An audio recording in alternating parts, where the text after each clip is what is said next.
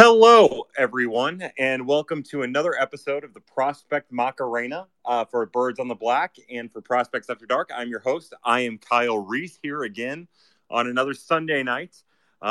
We have another week worth of minor league action to go over. We have another week of Cardinal baseball action to go over. It seems only appropriate that we talk at some point about the great play of the prospects at the major league level. In Juan Yepez and Brendan Donovan, but we'll see how that goes. Again, welcome everybody to the Prospect Macarena. I can see you guys filing in. It's as always a lot of positives throughout the week, a lot of questions throughout the week. I would encourage everyone to again, my DMs during the week are open all of the time. You should feel comfortable to ask me questions that way. But I would also appreciate, if you go into the DMs and ask a question that you don't feel afraid to ask it here on the Prospect Macarena. So again, as you guys come in, if you have any questions you'd like to ask, anything at all that's on your mind about the prospects, please do not hesitate. Like, the reason we do Prospect Macarena is the hope that you guys get more involved, that we can hear your voice, that you actually have a real voice. And then if I answer a question inappropriately, you get a chance to follow it up with a real answer. Before the questions run in, one of the things that I know is going to end up being a hot topic. Everybody's going to talk about Nolan Gorman. Nolan Gorman hit his 14th home run today, his second of the week, after a couple of not so positive weeks for Nolan Gorman. It's nice to see him starting to bring the power again, to work through some of the struggles that he showed over the last couple of weeks. All positive. Alec Burleson has had a pretty good week. The pitching at Memphis has been pretty good. A great battle between Grayson Rodriguez and Matthew Liberatore and Adley Rutschman and Nolan Gorman earlier in the week on the free game of the month or whatever for MILB TV. That was the first home run that Gorman hit earlier in the week. And then, Zach Thompson pitching well at Memphis. Connor Thomas pitched in relief last night, pitched 6 innings in relief. He pitched great last night. A lot of positives down pitching wise at Memphis. Springfield so far. Now, Springfield plays at 6:00 tonight. And so far, Moises Gomez has yet to hit a home run this week. So, kind of surprised for the first week that we don't have a Moises Gomez home run to talk about. I have not watched much of Springfield this week. Chandler Redmond has had a really good week. He had a home run and a double yesterday. I believe he had a home run and a double earlier in the week, too. Just getting you guys caught up. Peoria, it seems like LJ Jones is starting to hit a little bit more. We like that.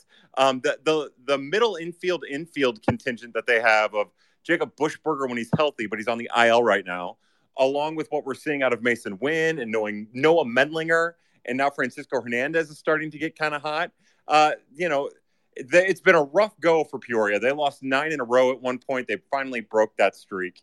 Here's to hoping that they can get it all together. And, Palm Beach, it's been a rough go for them. No hit earlier in the week. We hate to see that. The hitting just isn't there, but the pitching's been good. Jose Moreno keeps pitching really well. Along with Jose Moreno pitching well, you have Inohan Paniagua pitching extremely well. Again, pitched today, 7 hits, no earned runs, let up a run, handful of strikeouts, a whole lot of positives. So again, I would ask everyone if they have any questions or any thoughts, to please chime in. Otherwise, I'll just ramble for a little bit. You will regret being in here, and, we can all go about our way. I'm excited about tonight. I'm excited for a Cardinals game on a Sunday night. I don't necessarily like Sunday night games, but, it's nice to have Waino back. We'll see how long he goes. I'm sure Drew Verhagen will be on his heels. We'll see about that.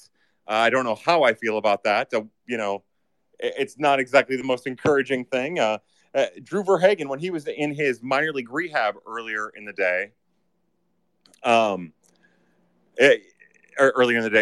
week, when he was on his minor league rehab earlier in the week, that curveball looks so good. His breaking stuff looks so good. It's just that his fastball still gets kind of hit even by Double-A. Now, he dominated Double-A over 2 innings, as you would suspect. But it was nothing, it wasn't anything that was like, oh my God, this is so amazing. This is so amazing. This is so amazing. Yeah, that's it. But if anybody has any questions, that's what this is supposed to be about, rather than just hearing me ramble.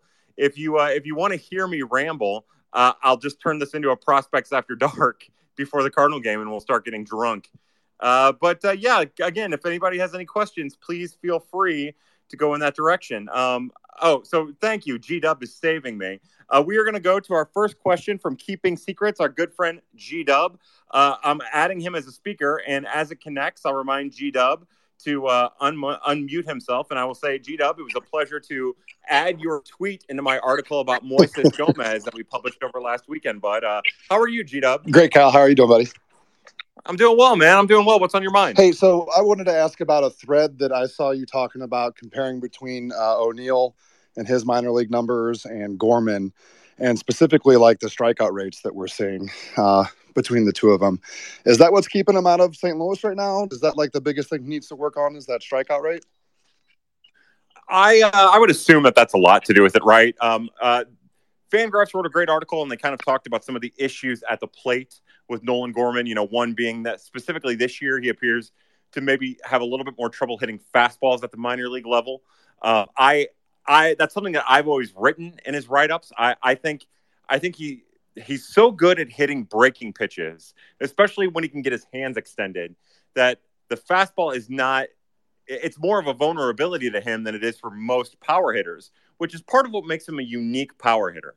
Of course, the slider or big curveball down and in the zone, which is also kind of unique for a lefty, is also kind of a vulnerability for him. But if you're throwing him anything on the outside corner or on the outside half, that's usually where he does quite a bit of damage. But, I'll remind everybody that after that first storming that he did at Memphis, he had a terrible first week, like a lot of kids did at Memphis. And then to finish out April, he was amazing. And then he's been kind of wishy-washy since the end of April into May, striking out a lot, not hitting as many home runs, not really hitting for much power either. And now he's getting out of it. Like, this is, if people will remember, as the season started, I had one moment where I was like, all right, now it's time to get Nolan Gorman up here. We can't deny this anymore. We can't belay this anymore. Like, we have to be cognizant that this is something special. But before that, I kept saying, I want to see him struggle. Like, let's get him to struggle and let's see him work his way out of it. Because the first struggle of the season is easier to get through when you're at AAA than when you're in the majors. And, he's a big, strong, smart kid. It's not like he's going to come up to the majors, and if he ends up having to get sent down right away, it's going to demoralize him and crush him, and he's not going to be able to rebound from it. That's not going to be the case. He's going to be able to rebound from it. But it just seemed like the ideal situation would be to let him have a struggle and work through it at AAA before he became a real viable option at the major leagues. Now, that says nothing about his defense. The thing that I keep telling people about Nolan Gorman's defense so far this year is that, in my mind, it's definitely better than where it was for maybe the first half of the 2021 season as he was transitioning from third to second. But I don't think it's as good as it was at the end of the 2021 season. He just seems a little extra clunky, a little more hesitant, maybe a little bit more. Yeah, hesitant's probably the best word for it. He doesn't seem as fluid or as comfortable in his motions to me, and because of that, I think all of that goes into it. But aside from all of that, I also think that we can look at the Cardinals and their history over the last X amount of times. And I know that people think that there's a service time thing here. I don't believe that there is.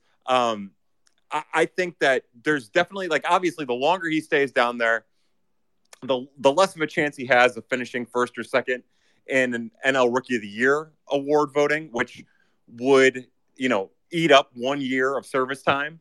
But he's already passed like the Super 2 stage. We all feel pretty comfortable about that. Usually Super 2 is at like the end of April, depending on when the season starts, since the season started a little bit later. Probably, we're probably at least a week, 10 days, maybe even further away than that. So it's not service time in that way. There might be something in there about the NL Rookie of the Year vote. I personally don't think it is, but I bring all that up. I segue to all of that because the point I was going to make is that the Cardinals have kind of been a pecking order organization. They have a guy on the 40-man. That guy on the 40-man gets a chance. And if that guy on the 40-man hasn't gotten a chance yet, they're going to get a chance. And I'm happy that Brendan Donovan is getting a real chance. I don't understand why he's not getting a real chance at second, and I don't understand why Tommy Edman isn't playing short.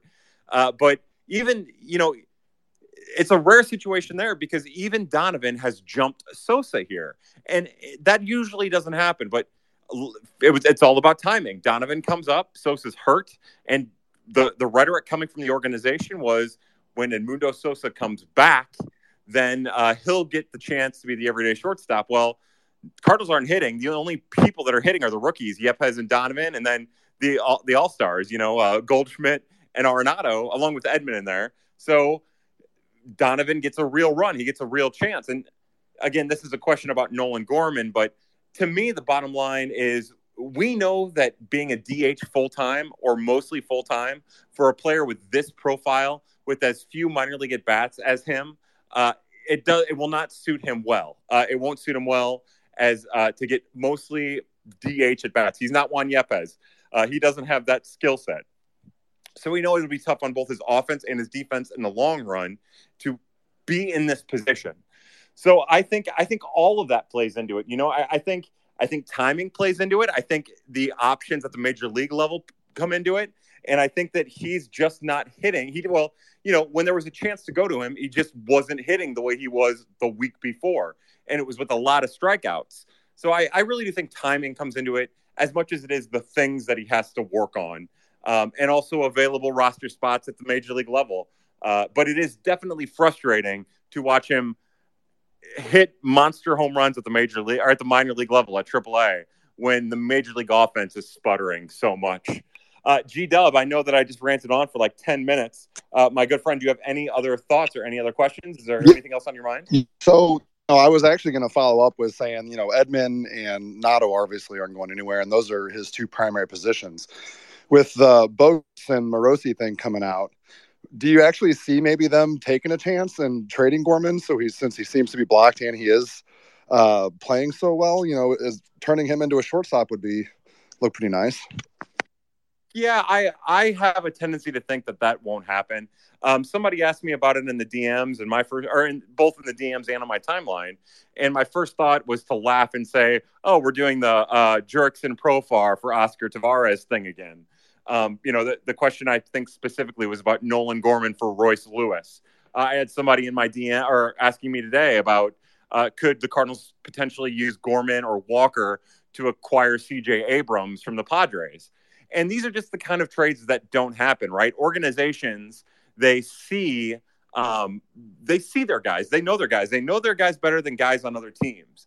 And that's why, that's part of the reason why you usually use prospects to trade for position players or, established major leaguers, because that's where a lot of the question mark about the player kind of goes out the window. So I personally do not see it. I'll also remind everybody, and I don't mean to beat on Jim Bowden.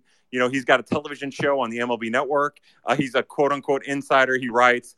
But I would also remind people that this is about the time of year every year where he writes an article to get attention. And again, we all do it. But this is usually the time of year where he'll just write an article. He knows that Cardinal fans in particular are, usually a little bit extra engaging for this. And that keeps his name relevant. So I would remind people that whenever you hear Jim Bowden and he's talking about trade proposals, that there's some showmanship there as much as there is any type of insider information. And then with Mr. Morosi, like he's a little bit more wired in, but he's not Rosenthal. He's not, honestly, I know Derek Gould gets a lot of hate around here, but pay attention to Gould. Gould has his own like Mo speak when he's talking about people and talking about players and talking about trades. He has his own Mo speak when it comes to it, where once you get used to it, you can kind of see what he's saying. Anyways, there are even Heyman, like there are better options nationally passing than Bowden and Morosi. It seems like those two guys in particular deal with a lot of speculation. To your question about maybe an established shortstop for Gorman, I don't see it. I just know the Cardinals. It doesn't seem to me. Brett Wallace was a whole different thing and many years ago. but it just doesn't seem to me that that's the kind of move that the Cardinals would make with a prospect that they care so much about and Nolan Gorman, even with the position block that is Edman. Now, it's also worth noting that while Brendan Donovan has done an admirable job playing shortstop, Tommy Edman is back to taking reps at shortstop in practice. And I think that probably tells us more about the situation than anything. And I also still think that there's a really good chance that in a week, even though fans will hate it, Paul DeJong, he's working on some mechanical stuff. Paul DeJong will be hitting. And in 2 weeks, Paul DeJong will be back up at the major league level before Gorman. And that'll be a whole nightmare, too, from a PR standpoint. But, I would say right now, it's not Gorman who I could see them moving if they wanted to upgrade the shortstop spot. I would suspect it'd be, some of their immediate left-handed pitching depth and some of their outfield depth, depending on who those outfielders are. What do you think, G-Dub? You have any thoughts, bud? You're muted again. There you go. That's all I got, man. Thanks. As far as trading folks, as long as they don't trade Jordan Walker, whatever. That guy needs to play for St. Louis. Yeah, and I'll kind of take it from there. Again, if anybody has any questions, we love questions. The whole thing about the Prospect Macarena is that it's a prospect Q&A, and G-Dub here has asked a great question. We have somebody else who just requested, but I've been asked a lot about and chill. Cool, that's exciting.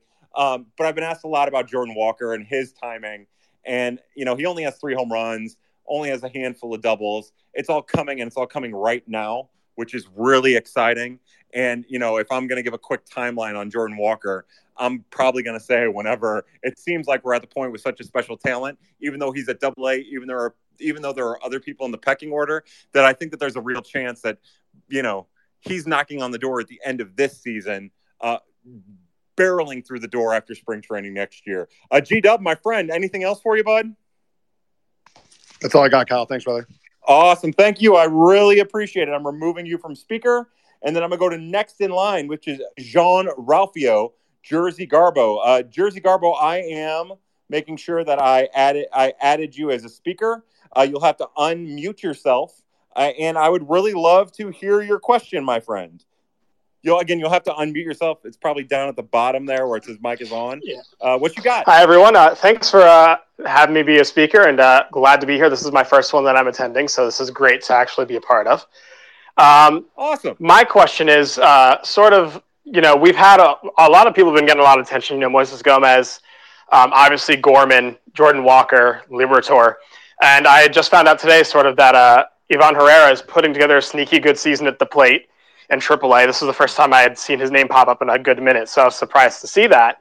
And my question is, from what you've seen, how does he look behind the plate defensively? How comfortable does he look? Is there a chance maybe when the rosters expand at the end of the year that we see him come up and get a little time with the major league club? I just want to know your thoughts on that in general. It's a great question, man. Again, thank you for being here and thank you for taking part in it. I will say that I've been, he's hitting like 290 or 294 right now. And he did that sneakily. He got off to such a bad start. He looked uncomfortable at the plate. He was striking out a lot.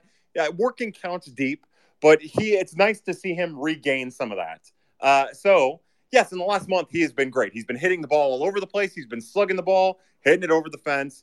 And I will say, and again, I am trying to be as candid about this as possible. I am at my worst when I am evaluating catchers. It's the position that is just so far advanced. So I have to go to my guys in the organization and find out what they think about him. Just like with Kisner, there's some bad online metrics for him, but the internal metrics on Kisner, a defenseman, are really good.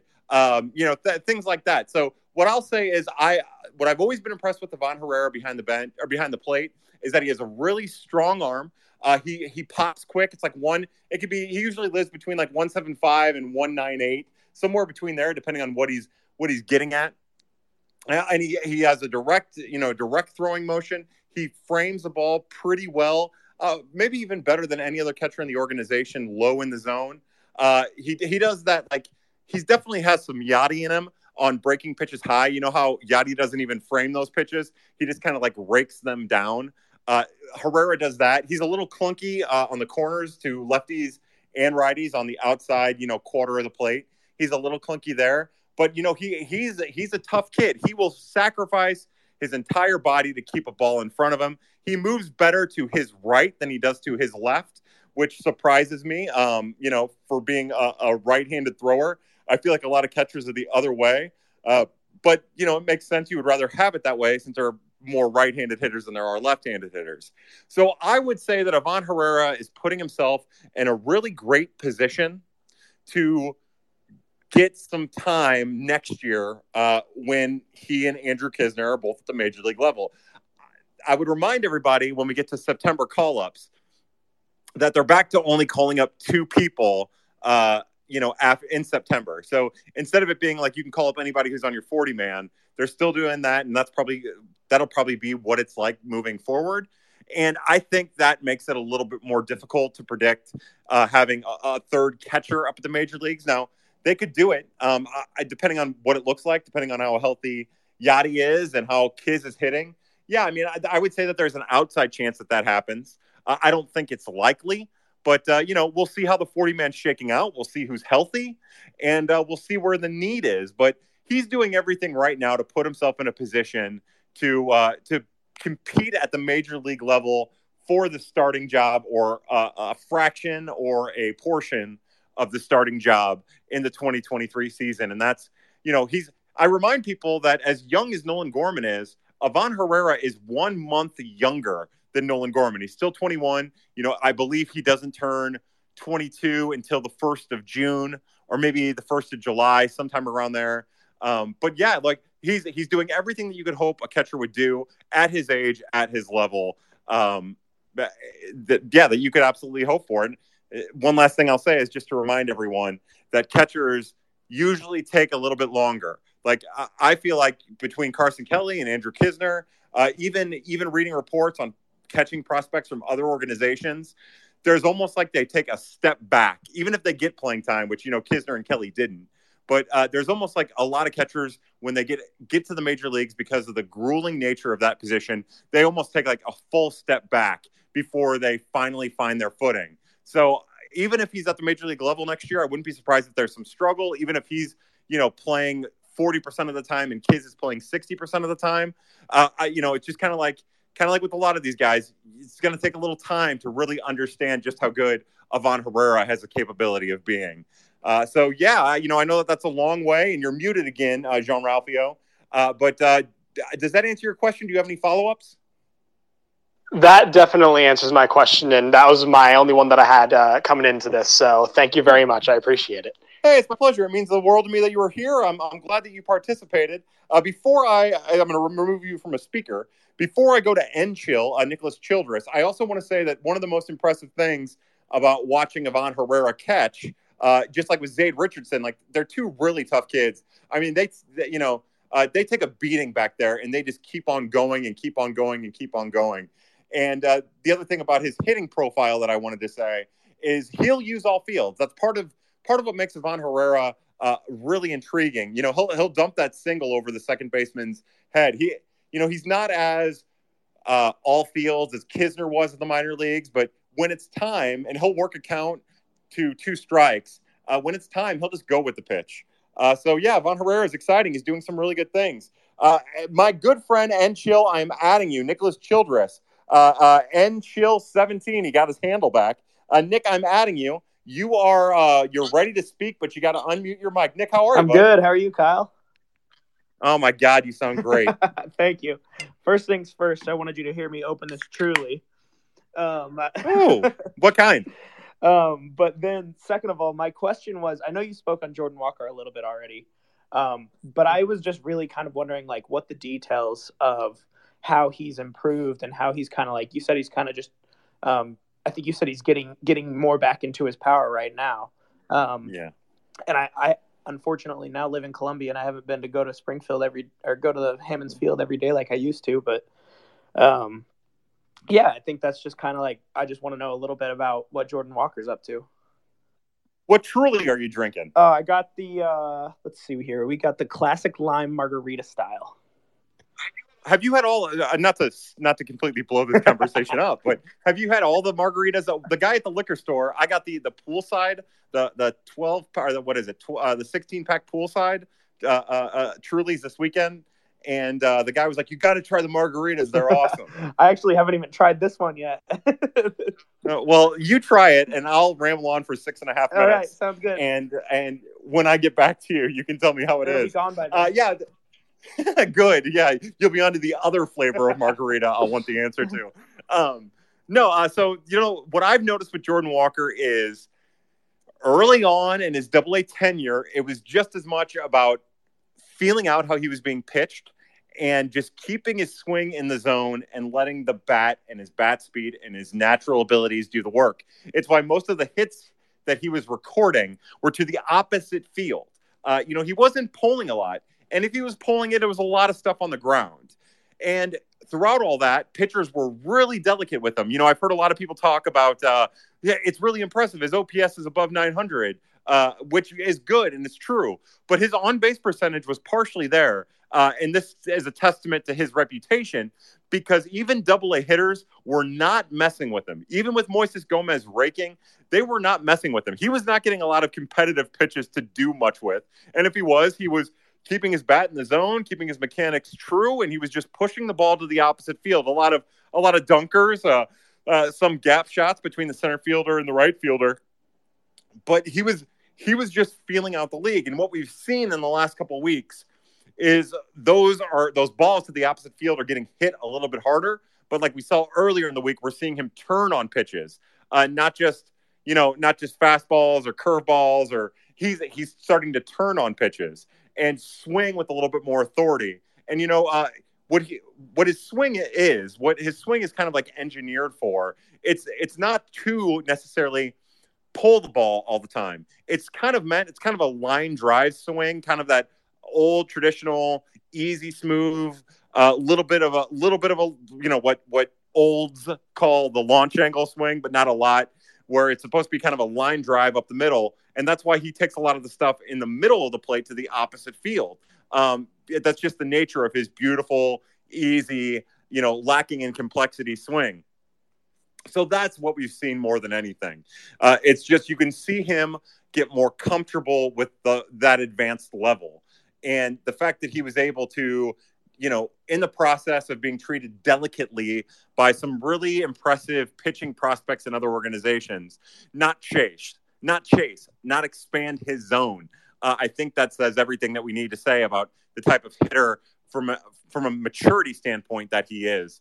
And now he's adding that pull slug along with the bat speed and the swing that comes with being confident and like fully aware of one's abilities at an advanced level.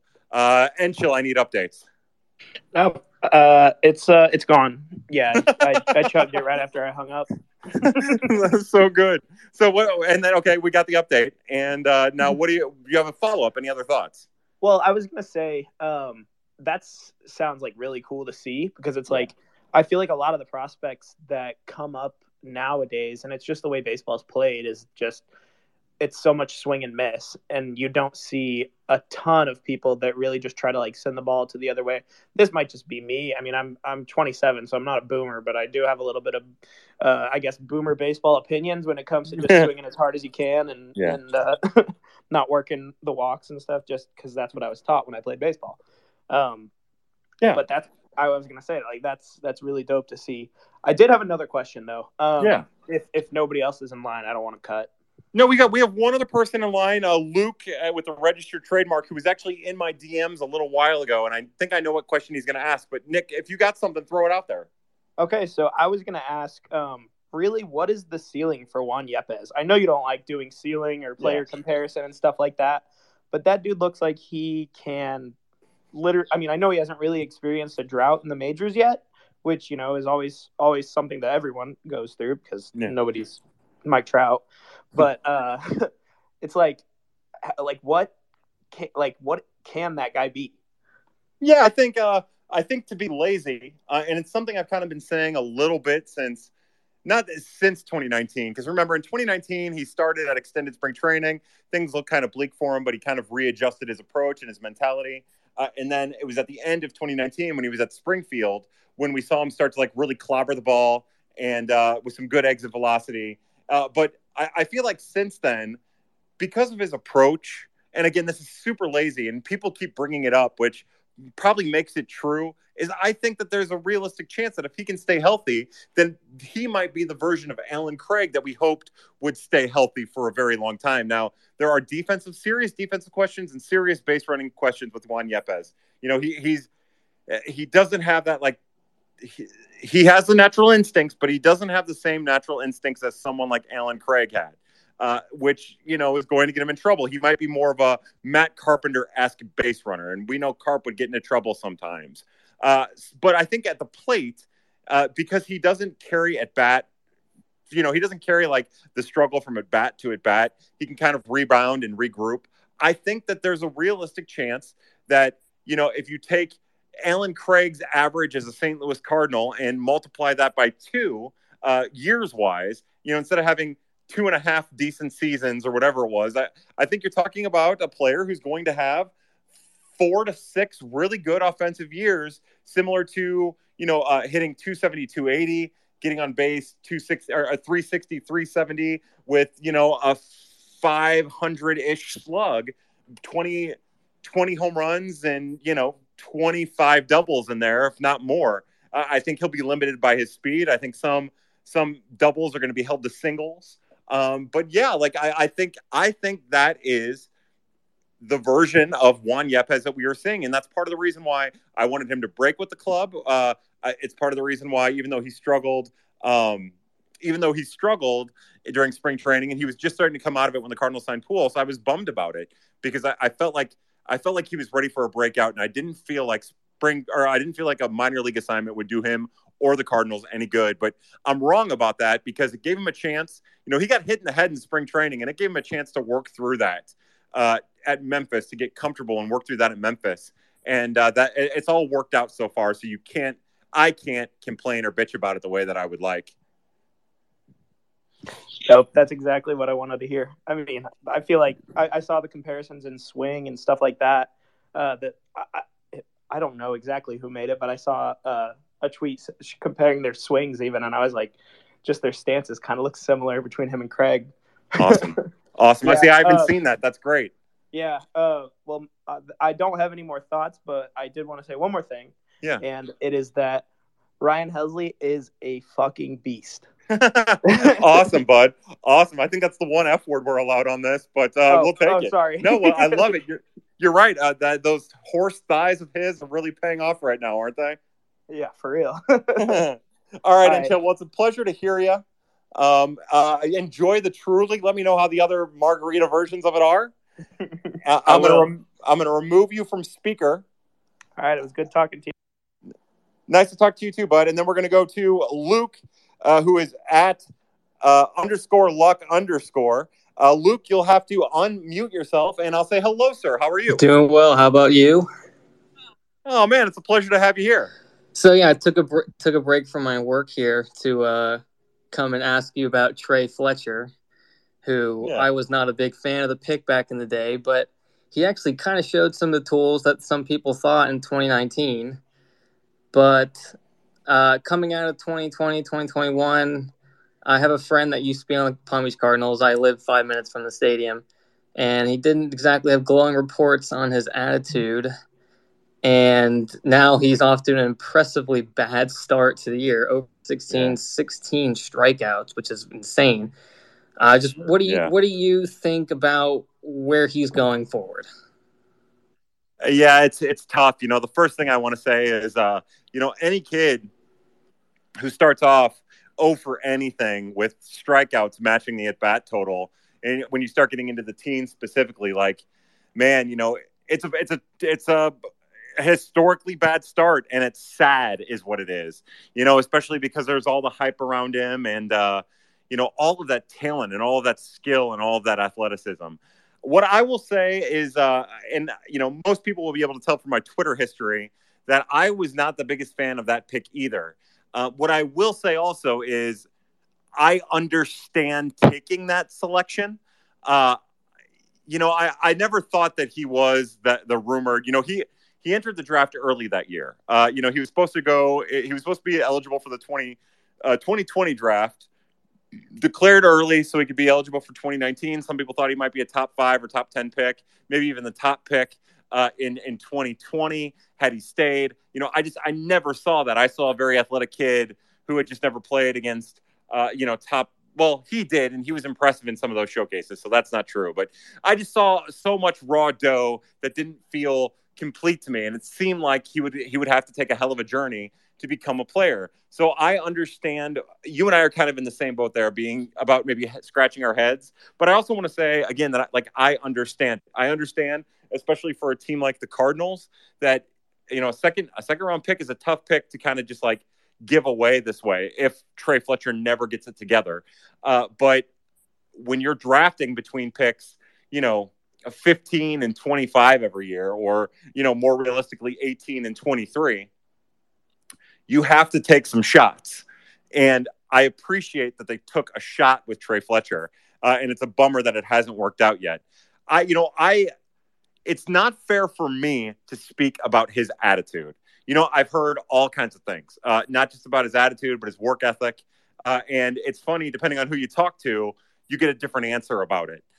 So I'll try to stay away from that because, I'll remind everybody that we're talking about he's 21. We're talking about a 21-year-old kid here, or maybe even 20. He's, a kid in his early 20s who, it's just not clicking for him. And I think the fact that he started off once again away from a full season affiliate tells us that maybe the Cardinals, it doesn't tell us, but it suggests to us rather that the Cardinals probably felt the same way, that he just wasn't where they wanted him to be, or even where he needs to be, or where they needed him to be.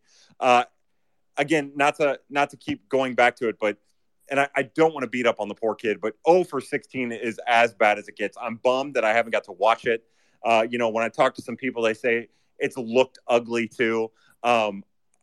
I just remind everybody, again, 21-year-old kid, 20, however old he is. I'm sorry to keep messing it up. I should just look it up. But, you're talking about a kid who is still coming into his own adulthood, who still has years ahead of him, potentially, who, granted, it's as bad now as it could possibly be. But we all still need to be very patient and give him a chance to grow into his adulthood a little bit.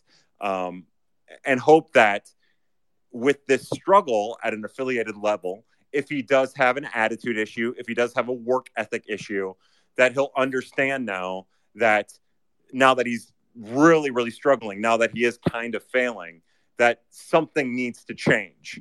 And it might not be something, it might be some things. And hopefully he's learning that lesson and applying it moving forward. Baseball's the game of failure. Even the good players suck when you think about it. Some are just better at sucking than others. And I think that it doesn't look good right now. I think that it probably isn't going to be good moving forward. But I've seen crazier things happen with players like Oscar Mercado and Pete Kozma. And I'm just hopeful that he's learning from whatever mistakes he's making right now. Luke _Luck_, do you have any thoughts or any additional questions, follow up, anything? Yeah, I liked a lot what you said about the Cardinals can take a chance on kids like that in that round because also they do really well college picks in that 10 to 3 range. Yeah. For like another one, I went to some spring training practices, and Mason Wynn, by the way, is an absolutely incredibly fun IO to watch. He's special at shortstop. And another one I had a question was, what do you think of Tink Hence? Yeah, the reports on Tink Hence right now are super positive, and I'm kind of anxious or surprised that he hasn't made it to Palm Beach yet. He dealt with some arm issues last year, so I think they're just being a little extra cautious with Tink. But other than the fact that he's still very, very lean, all of the reports are glowing and positive about Tink. Again, I keep calling him Tink. I want to make a point to call him Markevian because I love the name Markevian. I think it's badass, really. But yeah, apparently his command's been really good. His fastball's been up in the high 90s, if not more than that. And he's showing really great command and really great repeatability. So my hope is, I like Tink substantially more than I like Edwin Nunez. Edwin Nunez has found his way back to Palm Beach. He didn't start there this year, but he finished there last year. I think I think that's an indication that we're probably going to see Tink Markevian in Palm Beach probably, within the next month, is my guess. And I cannot wait to see it or get reports on it or whatever. Hopefully the Palm Beach Cardinals Twitter feed is providing us with video of it so that we can see it. But yeah, look, everything that we've heard so far has been super positive. I think the Cardinals are just being a little extra careful with him because of maybe some of the arm issues or that he dealt with last year. Yeah, awesome. Appreciate it. I'm gonna keep up the good work. I'm gonna keep following the gifts. Awesome. Hey, thanks a lot, man. It's a pleasure to talk to you. I really appreciate you coming in here. Thanks, I'm gonna remove you from speaker. Again, say thank you one more time. I'm gonna go to Nick, who's at holy_Schilt, and I just want to say that Gray Bush, Old Soul 314, you're gonna be up next. So we're gonna go to Nick. We're gonna add holy_Schilt, and we're gonna tell him his microphone is muted. He needs to unmute. And then our good friend Holy Schilt are going to ask us a question, probably about Trevor Story. That is not what I was going to ask, actually. But what do you think about that? Do you think Trevor Story should sign on a 1-year prove-it deal with us? I mean, Paul Young's in the minors.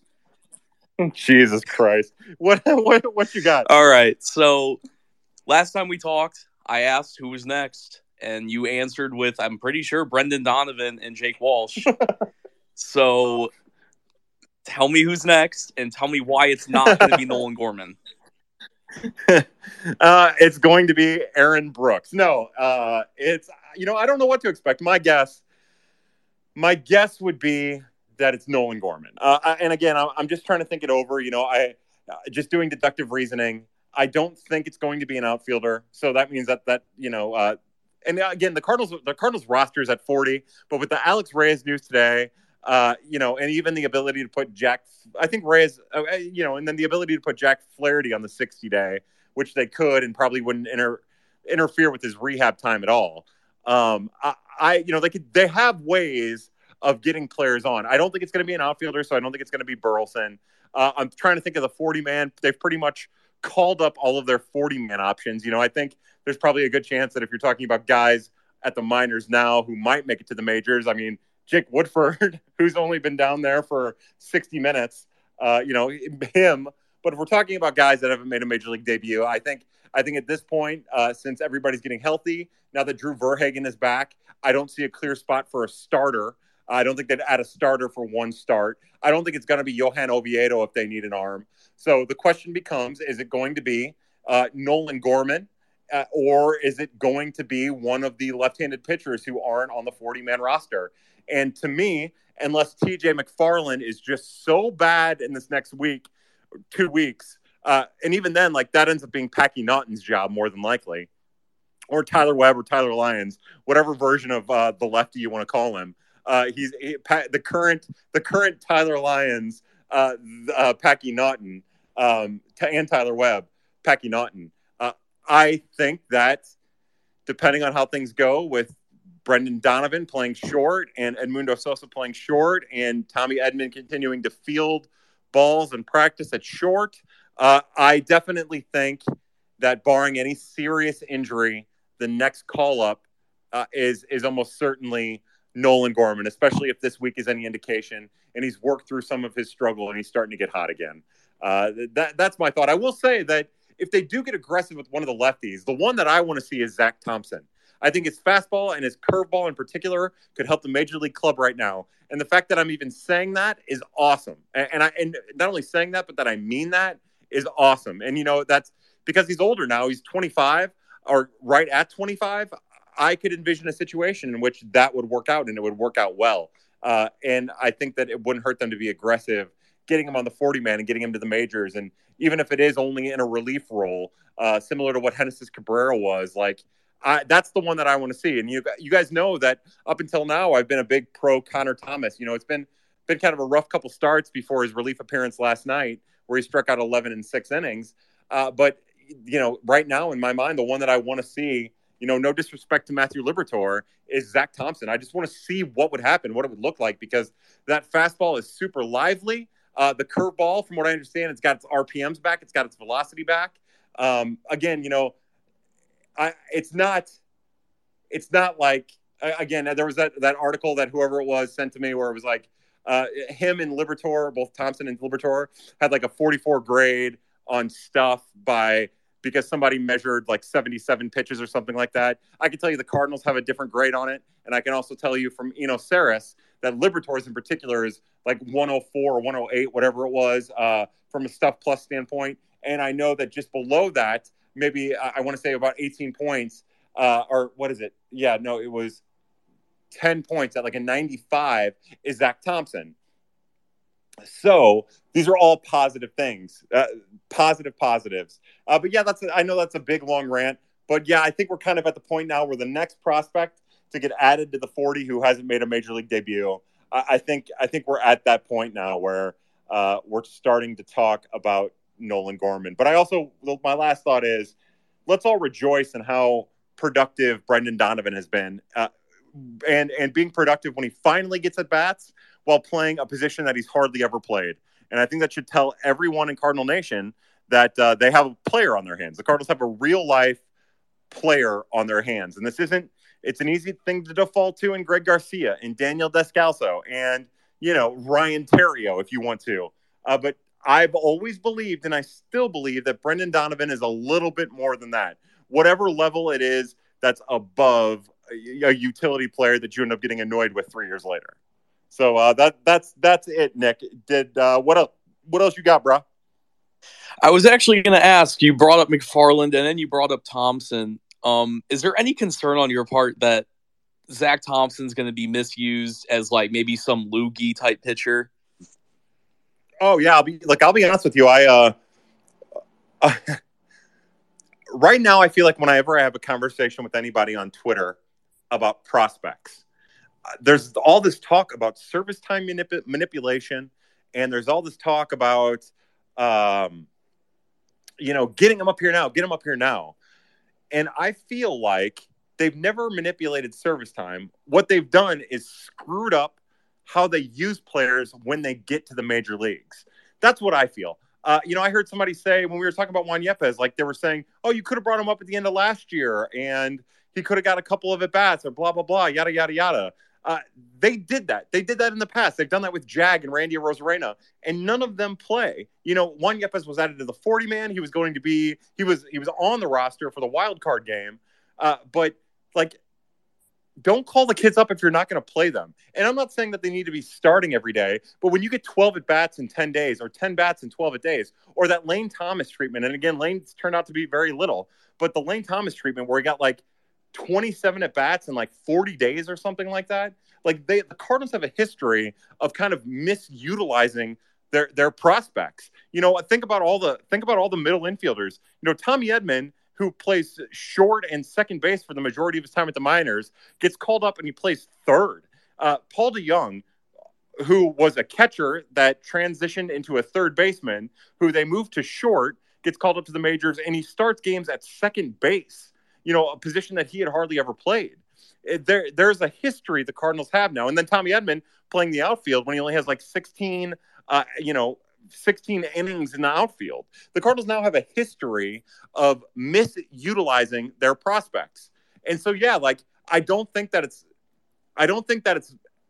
it's less likely with pitchers than it is with hitters, because I think that they use their pitchers and they use their pitchers and they use their pitchers.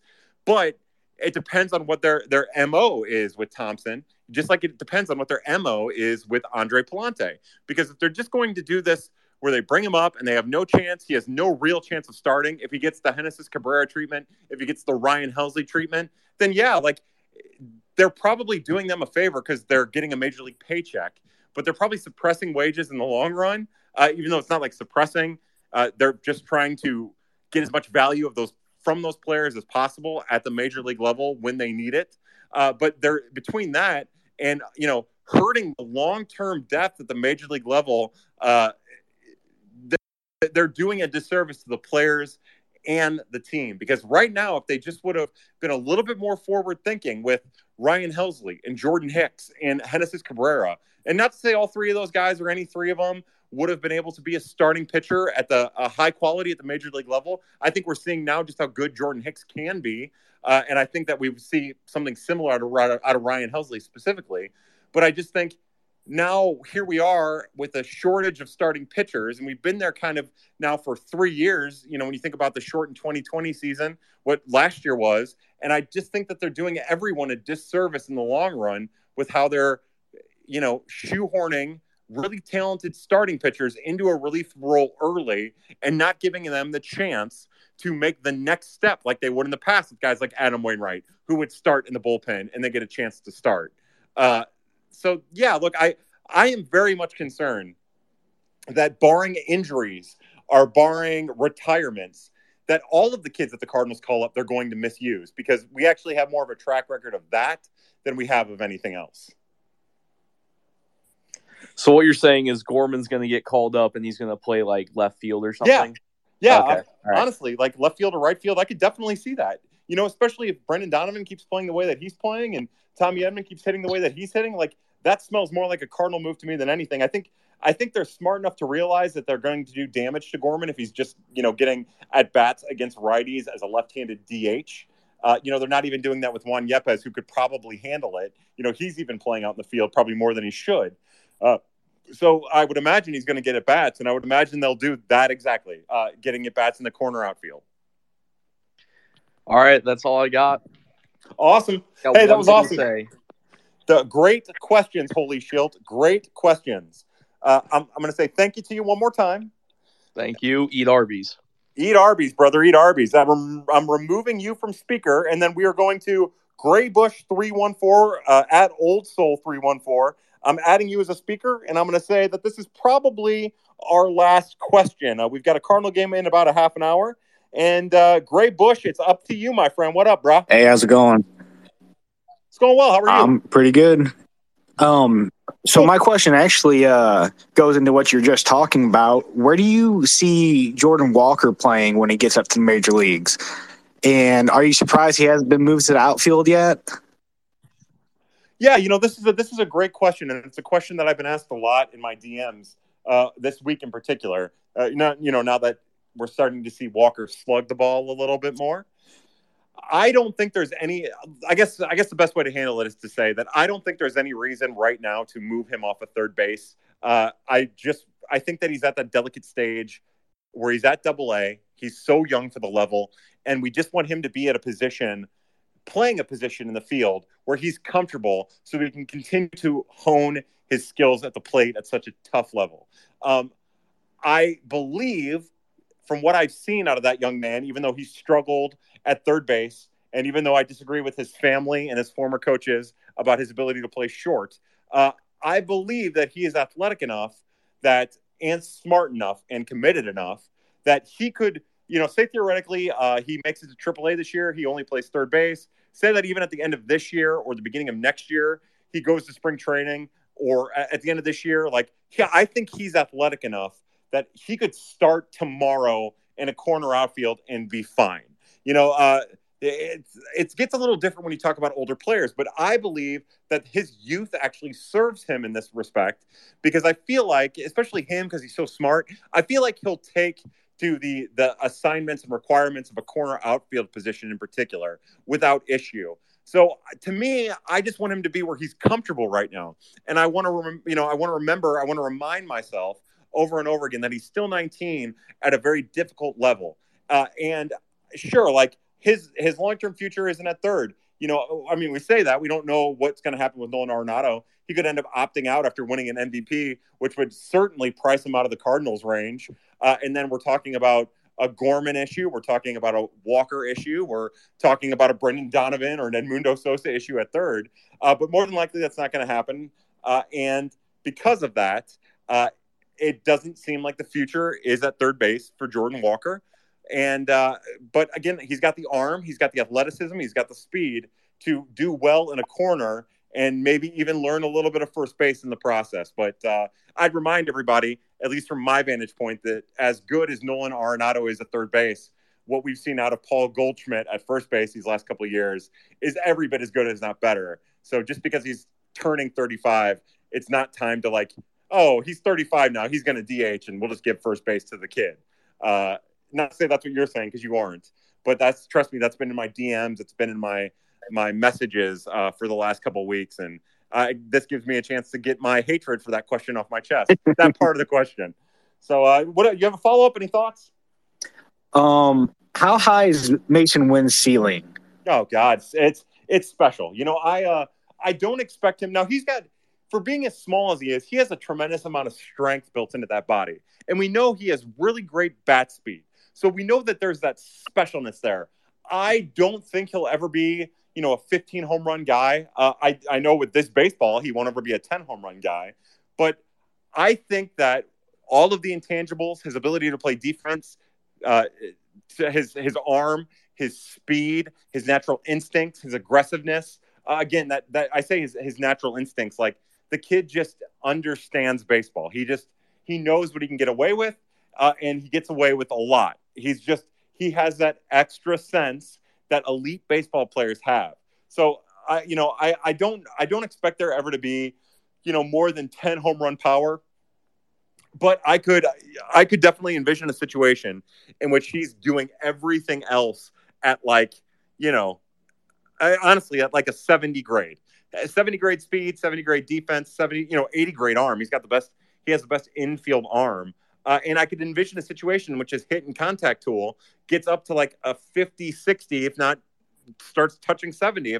If he peaks, if he reaches his ultimate goal, like his ultimate ceiling, like I could, and it seems to me watching him that he's capable of getting there. He just needs to keep doing what he's doing. What's really impressed me this year is to watch him slug the ball all over the field. Today he put one over the right fielder's head and it bounced off the wall. He got a triple out of it. He got a double down. He pulled a double down the line. And that's just what he's doing. Line drives over the shortstop's head. He's just doing everything right now, and it feels special. It feels like a kid who took that next step in his development this offseason. And, the next question after that is, well, then when do we see Wynn at AA? And for me, I want them to be as cautious with Mason as possible. I would not like for them to do it any sooner than June 1st, but if they do, I wouldn't even be upset about it. I want him to continue to have success before they push him to AA.